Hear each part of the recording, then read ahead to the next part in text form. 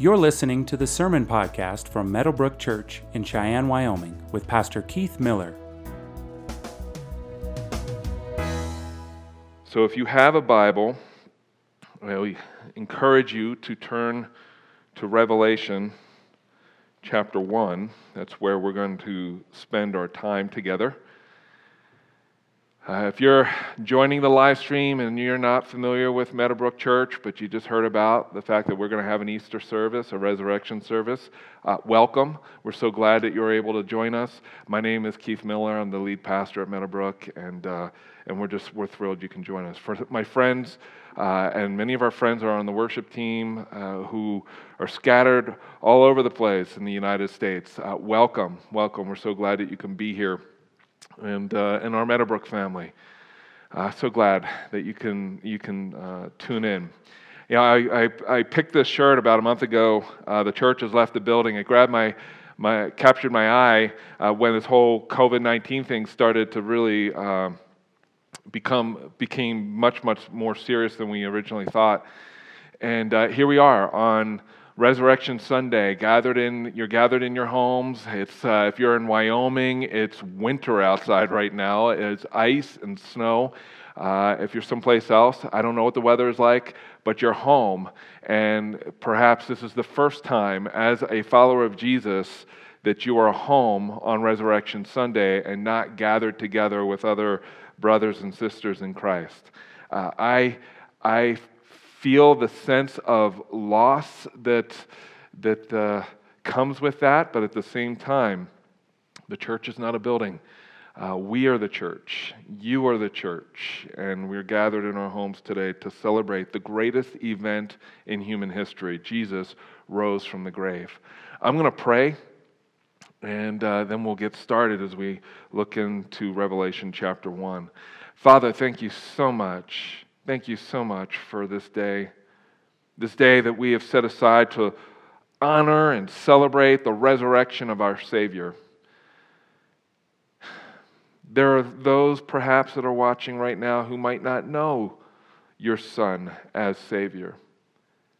Maybe there are some who are watching who are just desperate for good news, desperate for hope. God, I pray that through this time, through our time together, that hearts will be encouraged, that eyes will be either refocused on you or turned towards you as we remember the fact that Jesus rose from the grave. He didn't stay dead, He rose. And so we thank you for that. Thank you for this time. It's in Jesus' name we pray. Amen. He is risen, and you could say amongst your family members, your friends that you're gathered with, your roommates, He is risen indeed. So He is risen. He's risen indeed. Amen. Nobody expected Jesus to rise from the grave. And before I read this passage in Revelation, I just want to set it up for you. John, the apostle, was on the island of Patmos. He was exiled because of his faith in Jesus. He was alone. And many of his friends had been murdered for their faith, died horrible deaths. And it was in this loneliness on this island, exiled because of his faith, that the book of Revelation was written. Some think that Revelation was written to tell us how the world is going to end. Really, the book of Revelation is written to encourage hearts that are burdened, hearts that are discouraged, people who are just beat up and used up. That's who the book of Revelation is for. And I just want to focus on a few verses, beginning with verse 4. John, to the 7 churches that are in Asia, grace to you and peace from Him who is and who was and who is to come, and from the 7 spirits who are before His throne, and from Jesus Christ, the faithful witness, the firstborn of the dead, and the ruler of the kings on earth. To Him who loved us and has freed us from our sins by His blood, and made us a kingdom of priests to His God and Father, to Him be glory and dominion forever and ever. Amen.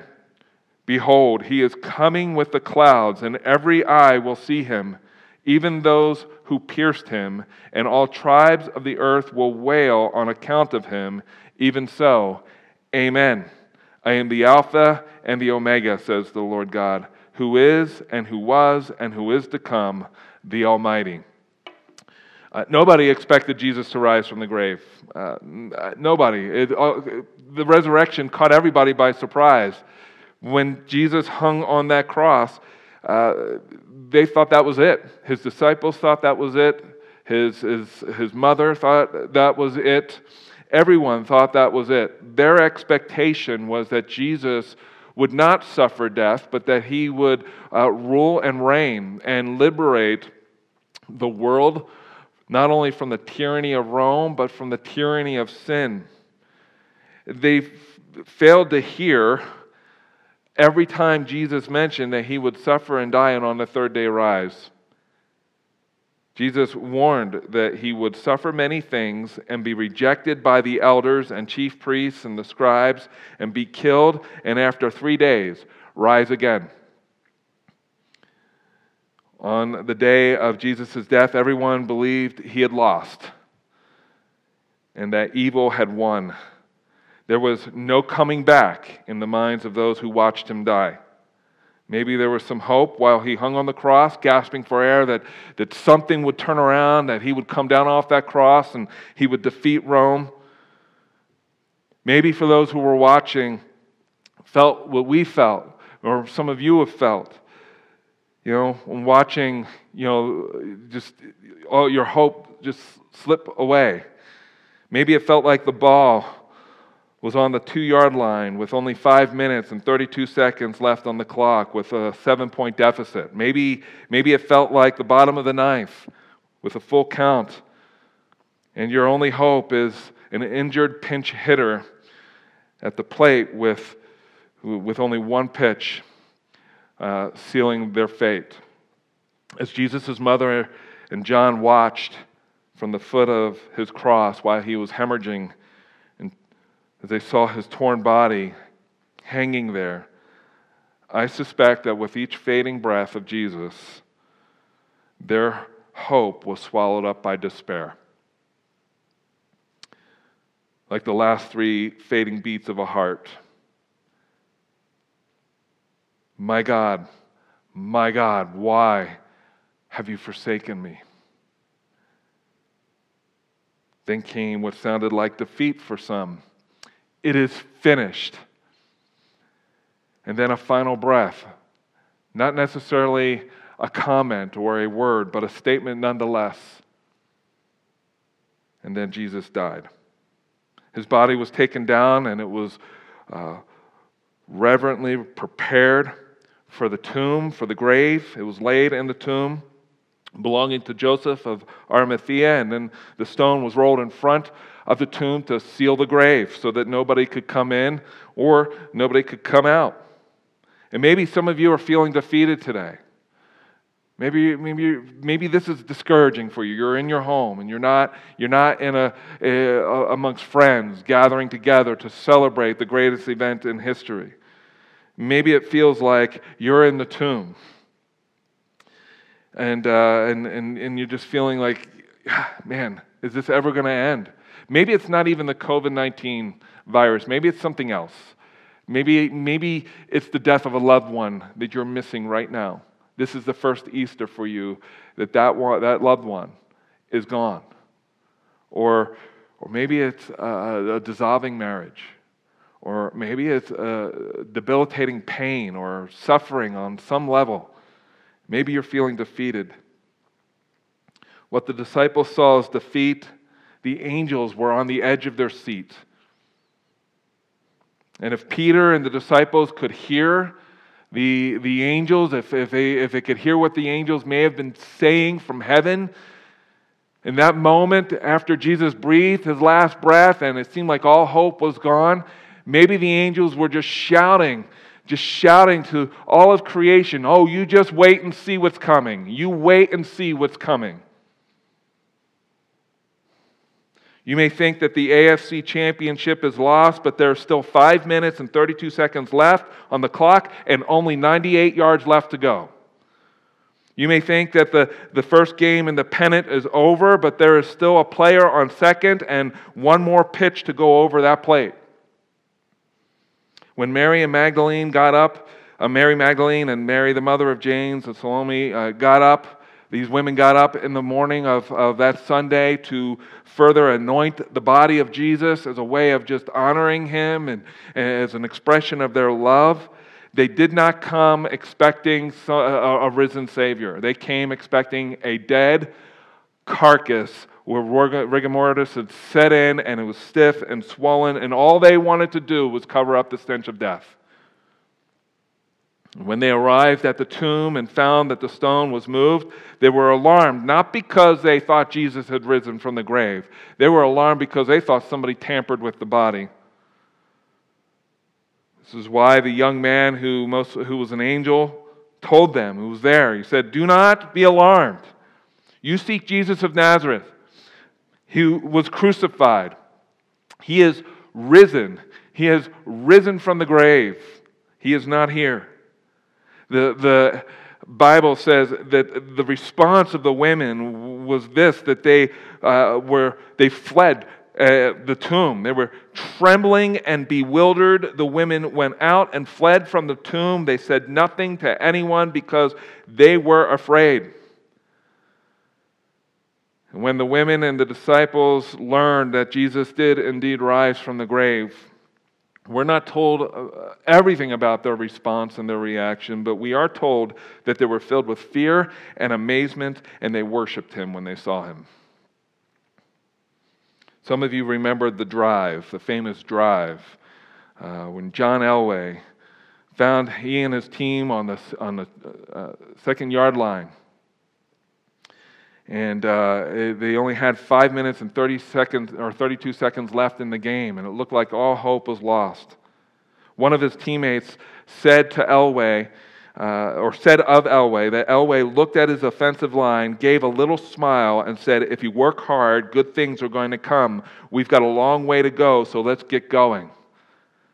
15 plays later, they scored a touchdown, and then an extra point, tying the game, and in overtime, they won the game. That drive is considered one of the greatest drives in NFL history. I'm sure for those of you who maybe saw that, witnessed that, I know some of you still talk about it.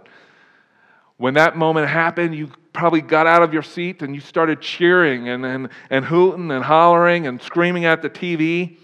Kind of like the way I did when the Eagles faced the Patriots and won that Super Bowl game. I couldn't sit down. Maybe some of you remember the first game in the 1988 World Series. Kirk Gibson, who played for the Dodgers at the time, was injured. He was barely able to run. He probably should never even played that in the game, that first game in the World Series. But Tommy Lasorda put him in as a pinch hitter at the bottom of the ninth with 2 outs. Who in their right mind would do that? So Gibson hobbled to the plate, to everyone's surprise. Mike Davis was on first base.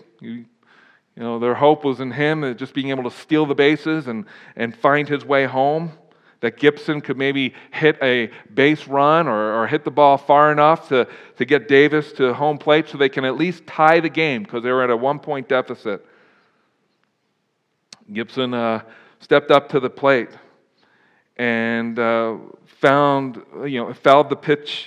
2 pitches for 2 strikes. He swung at another ball that went down the first baseline and then eventually ended up with 3 out of 4 balls, giving him a full count. And all hope seemed to be lost. You had this injured player standing at home ready to hit the ball. There was one more pitch when the pitcher, Dennis Eckersley, I think I'm pronouncing his name correctly, the closing pitcher for the A's, threw a backdoor slider. Gibson swung with just about all of his energy that his upper body could muster up and hit the ball and sent the ball over the right field fence for a home run. The Dodgers won the World Series that year. It is the only game that Gibson was able to step up to the plate and swing, which resulted in a home run, as some consider one of the greatest home runs in baseball history. maybe you're not a sports fan, but think about that sporting event. Think about that book, that last chapter of that book. Think about that movie that you saw where everything in you you were reading that book, you were watching that movie, and everything in you just wanted to stand up and celebrate and shout and scream.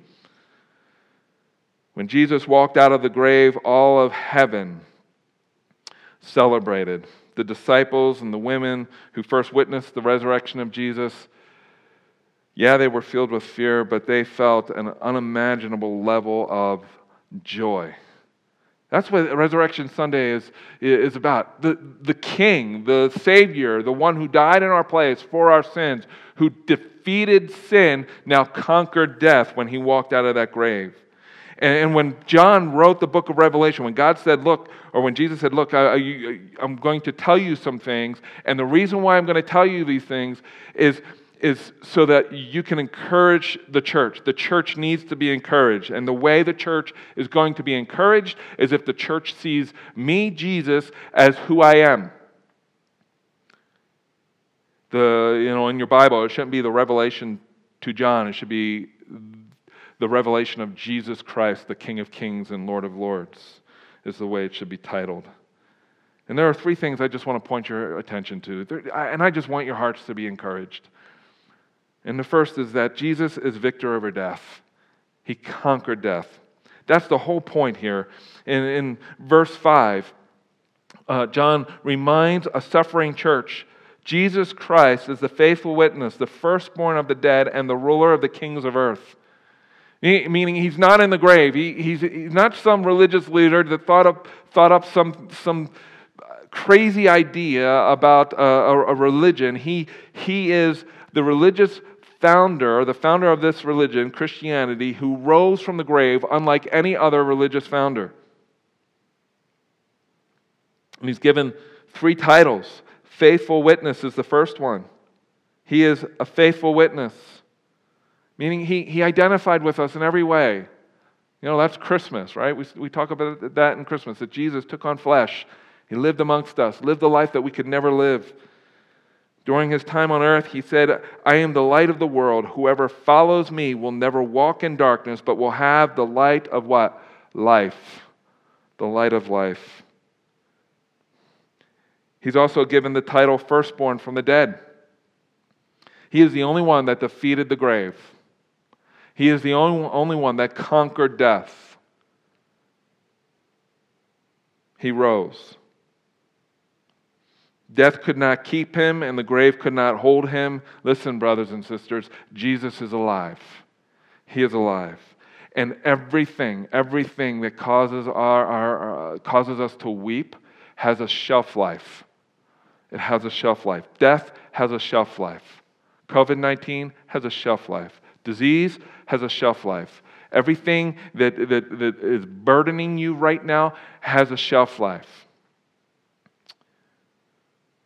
The third title that he is given is ruler of the kings on earth. And oh, do I rejoice over that reality.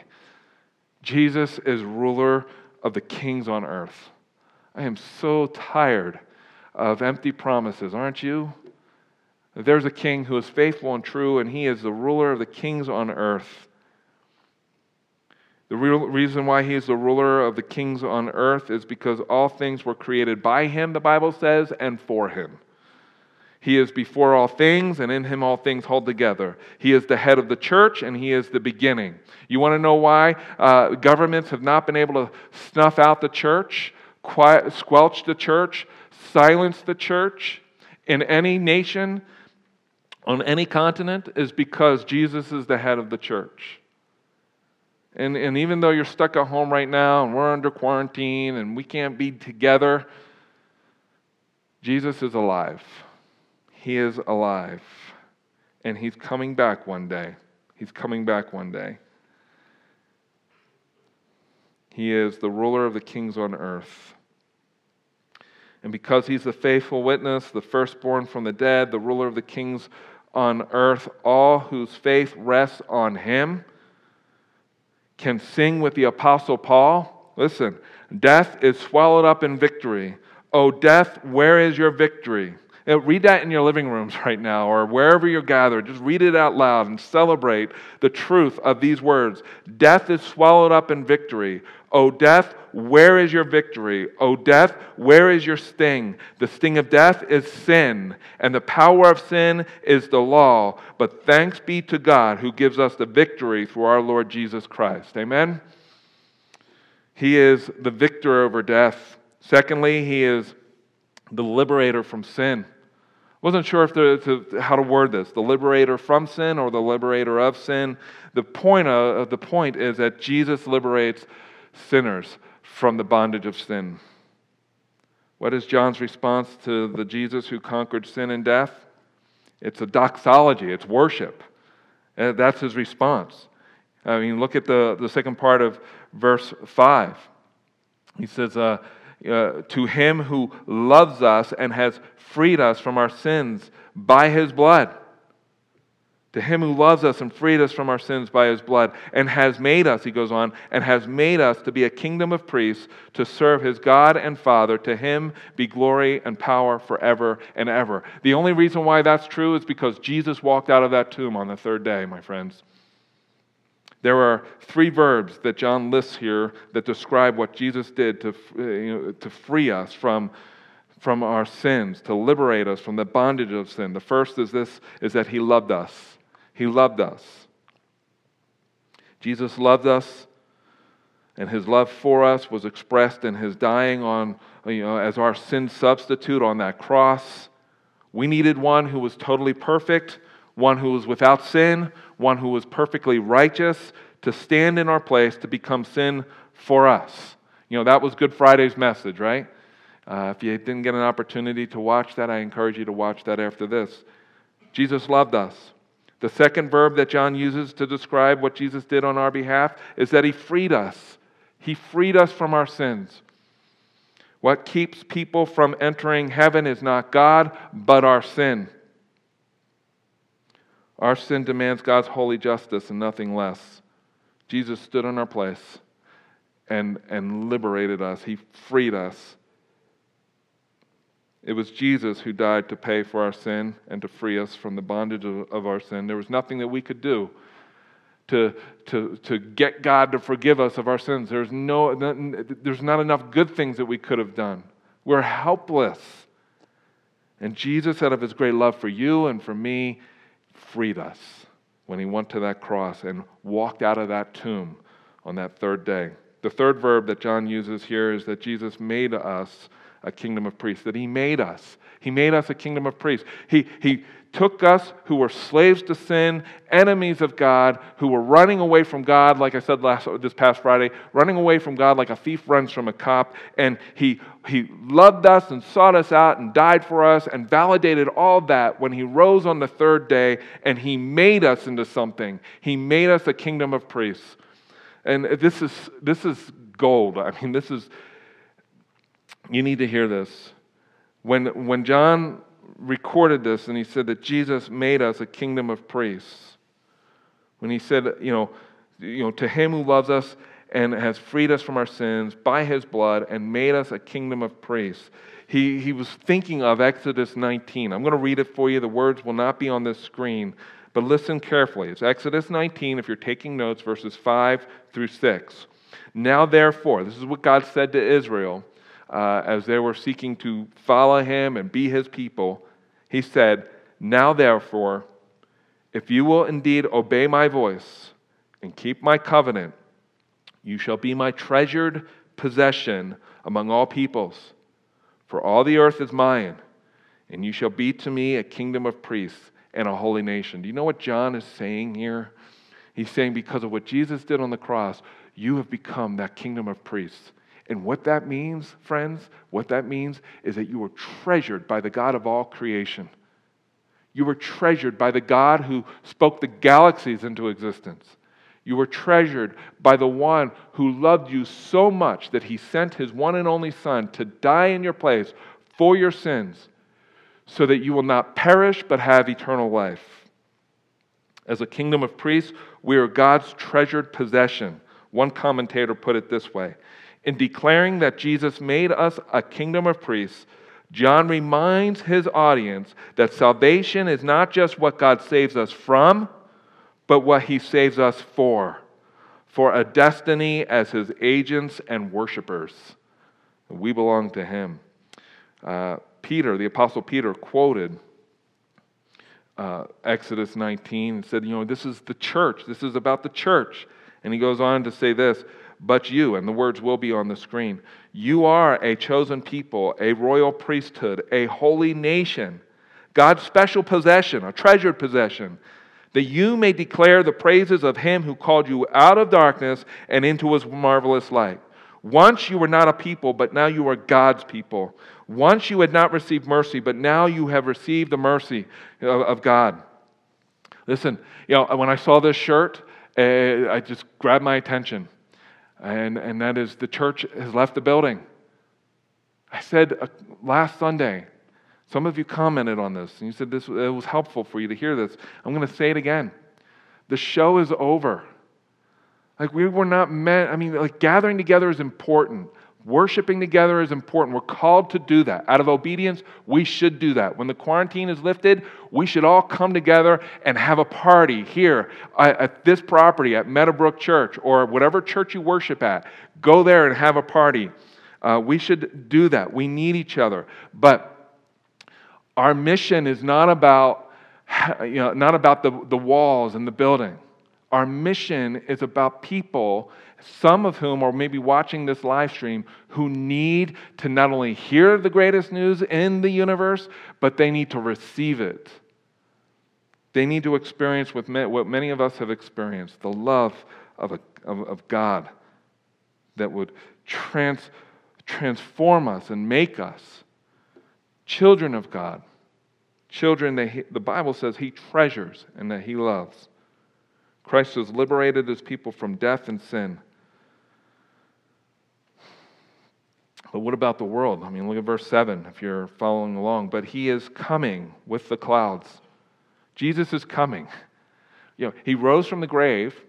He appeared to his disciples and a bunch of other people, like hundreds of other people. And then he said, I'm going now. And he ascended into heaven. And he said, but the way I'm ascending into heaven, I will come back again. And John says, look, right now, Christians, you're suffering. You're being put to death. They're throwing you into, lions' dens. They're putting you into the Colosseum where you're being lit on fire, and some of your children are being clothed with lamb's wool so that the wolves will tear them to pieces. You're experiencing that, but Jesus is coming again. He's coming again. And he's coming with the clouds, and every eye will see him, and even those who pierced him, and all the tribes of the earth will weep. They will wail on account of him. And John says, even so, amen. Amen. I'm reminded of the story of one Christian, and I'm not sure if he was a missionary or just a local pastor, but he was arrested for his faith, and he was being interrogated, and they beat him. They just beat him, and they wanted him to renounce his relationship with Jesus, renounce his belief that Jesus Christ is Lord. And they asked him, they said, what can your God do? What can your God do for you right now? And he looked at them and he said, my God can give me the power and the strength to forgive you for what you're doing to me. That power only comes supernaturally. But Jesus is coming one day, and the empty tomb promises us that. And then thirdly, Jesus is the guarantee of a better day. I love this. He is the guarantee of a better day. Not only is he coming in verse 7, but he's coming not just to judge the nations, he's coming to make all that is wrong with the world right. He's coming to make all that is under the curse of sin, he's going to make it new. The resurrection that he experienced, he promised that one day you and me, for those of us who place our faith and trust in Jesus, one day we'll experience a similar resurrection. And you want to know what? All of creation will be soon to follow. All of creation will experience the same thing. The earth will experience a resurrection. He's going to make all things new. All of creation is longing for the day when Jesus returns to claim what is his, the Bible says. This is why the Apostle Paul could respond to the sufferings he experienced, and he experienced so much suffering, like so much suffering. I mean, the guy was flogged multiple times with whips. He was caned. He was stoned, not Colorado stoned. He was stoned, like with rocks. They beat his head in with rocks. He was thrown in prison. He was shipwrecked. He was bitten by a poisonous snake. The dude suffered a lot. And somebody, I read a book one time on his life, and they suggested that probably what had to happen just so Paul could get out of bed in the morning is he had to have somebody come alongside him and rub olive oil into the scar tissue of his back and his healing wounds. And he said this. He said, "For I consider that the sufferings of this present time are not worth comparing with the glory that is to be revealed to us. For the creation waits with eager longing for the revealing of the sons of God." What are they longing for? The resurrection of you and me. That's what Jesus promised us. Creation is eagerly longing for the revealing of the sons of God. For the creation was subjected to futility, not willingly, but because of him who subjected it, in hope that the creation itself will be set free from the bondage to decay and obtain the freedom of the glory of the children of God. Isn't that awesome? That's what the empty tomb promises us and all of creation. Take heart, my friends. Take heart, my dear brothers and sisters. This is not the end. This is nothing. So we're quarantined. There's a virus that is dangerous. But what can COVID-19 really take from you? What can cancer really take from you? What can death really take from you? Yeah, we have a right and we should weep, when we have to say goodbye to loved ones. And we have a right to be frustrated at death. And you have every legitimate right to hate the coronavirus. You have every right to hate it. Because death is an enemy of life. But because Jesus rose from the grave, he conquered death. And he promises one day, what is mortal, what is mortal will be swallowed up by life. Oh, take heart. You may be weary and your sorrow may feel more tangible right now because this is, like I said, probably the first Easter, the first Resurrection Sunday where we can't be with each other, where we can't celebrate together. But I like what Psalm 30 verse 5 says, "Weeping may tarry for the night, but joy comes with the morning." And it's nighttime right now, but morning is coming. Morning is coming.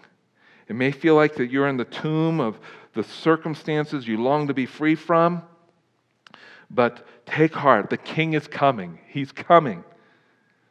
Behold, he is coming with the clouds, and every eye will see him, even those who pierced him, and all the tribes of the earth will wail on account of him. When that happens, when Jesus comes again, listen to what the prophet Isaiah promises will be your experience and my experience. Those the Lord has rescued, that's us. Isaiah 51, verse 11. Those the Lord has rescued will return. They will enter Zion with singing. Listen, everlasting joy will crown their heads. Gladness and joy will overtake them. Not despair, not sorrow. Gladness and joy will overtake them, and sorrow and sighing will flee away. That's the hope of the empty tomb. That is the promise of the gospel. The resurrection is the guarantee of a better day, that a better day is coming. And when it does, the sorrow and sighing that you experience right now will flee away. There will be no place for it. I can't wait for that day. He is risen. Jesus Christ is risen. The victorious King is coming back. He's coming back, and I can't wait for that day. I said at the beginning of this message that, I shared some stories. I like sports, but I'm probably a bigger fan of stories. I like good movies. I like good books. My favorite genre of film is fantasy and superhero films, like the Marvel Cinematic Universe. I remember watching the first Iron Man film in the theaters. I remember watching the first Avengers movie that was released when I fooled my son, my oldest son, Nathan, said I had a meeting that I needed to go to. I needed to meet up with somebody at Caribou Coffee at the Westminster Promenade. I still remember that, and he remembers it too. We speak fondly of that, and it was a school day. It was Friday. And I said, when we pulled up the Caribou Coffee, it was just an excuse to get coffee. He didn't know that I had already purchased tickets for the film. And I said, I think the person that I'm supposed to meet, he's over at the promenade by the theater. Let's go walk over. And as we got closer to the theater, I looked over to Nathan. I said, I was just joking. I'm taking you to see the Avengers movie. And he was elated. And we celebrated. It was such a fun day. But my favorite Avengers film is the two-part Avengers film, Avengers Infinity War and Avengers Endgame.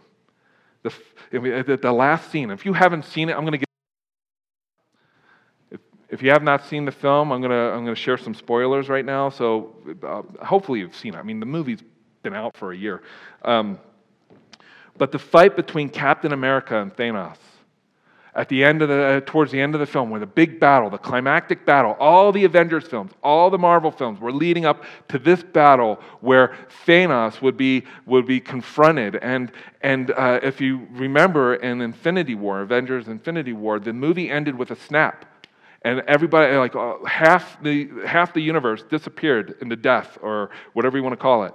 And I remember, I read the comic book, so I knew it was coming. I knew there would be a part 2. But Nathan and Seth didn't know that. And I remember, I was looking at them, just waiting. And when Thanos snapped his fingers and people started to disappear into nothingness, into a death, I think it was Nathan. He just threw his hands up in the air. He was like, that can't end that way. And Seth, it seemed like his eyes were tearing up. This is not stories don't end this way. Good stories anyway. And then there's the second film, Infinity War, or Endgame. And at the end, if you remember it, and if you were there at the theaters, you remember the reaction of those in the theater, especially if it was packed. Thor, Iron Man, and Captain America were facing Thanos, and they were duking it out, and they were fighting each other. And Thanos was kicking their butts. And there's this one scene where Thanos grabs catches Thor's battle axe, and he starts to press it into Thor's chest. And then the camera pans back, and it switches over to Thor's hammer. And if you know anything about Thor's hammer, only those who are worthy are able to wield his hammer. Nobody else can wield his hammer. And so you start to see the hammer start to shake a little bit. And then it floats. And everybody's like, what? What's going on? And then all of a sudden, you see the hammer hit Thanos off of Thor, come circling around. And you want to know who catches it? You already know this if you saw the film. Captain America. And the theater went nuts. They're like, I was going nuts. I could barely breathe. And so I was excited and elated that Captain America, and then the battle scene between Captain America and Thanos, you remember that? He started kicking Thanos' butt, and everybody was like, yeah, go get him, and screaming and hollering, and I wanted to stand up in my seat and just scream. And then Thanos gets the better of him, and then Captain America is just beat up and on the ground, and it looks like he's about to be killed.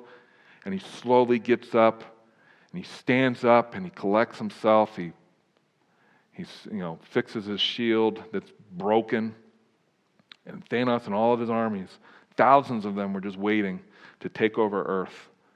And then there's this noise. You can't quite make it out in the film at first, but then you realize It's the other heroes who previously died are now alive.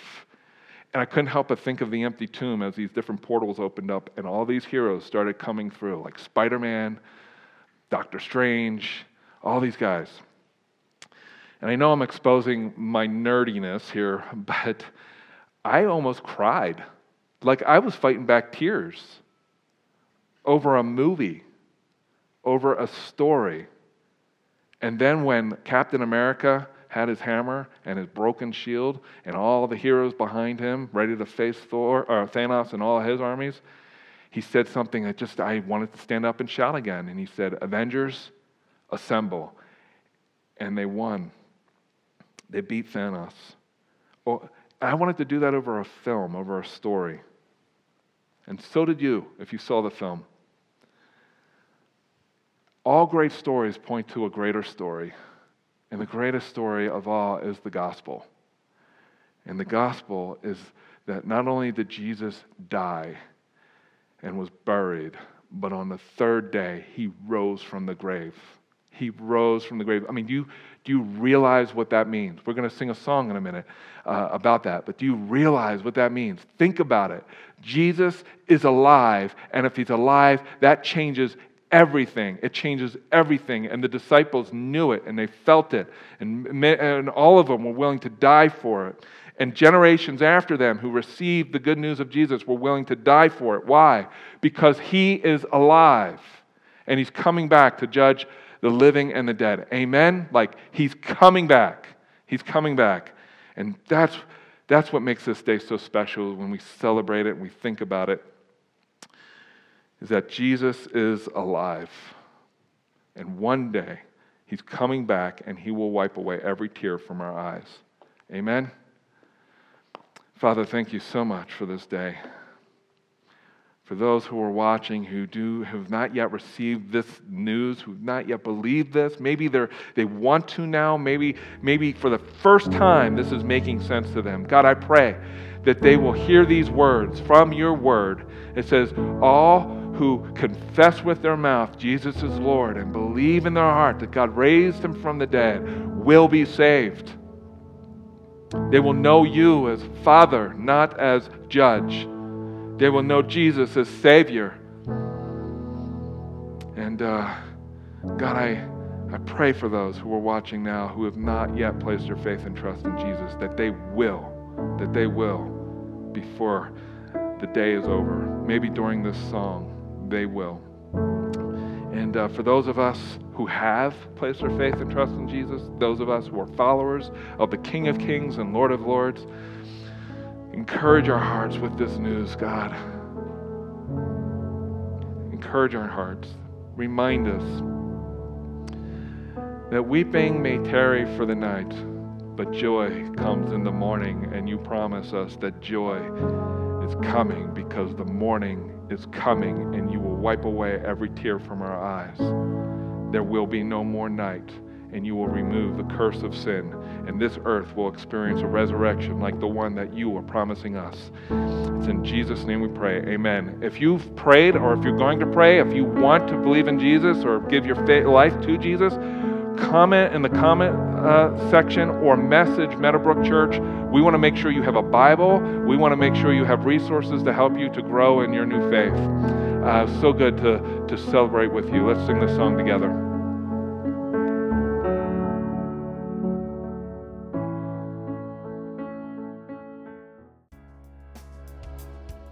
Thank you for listening to the Meadowbrook Church podcast.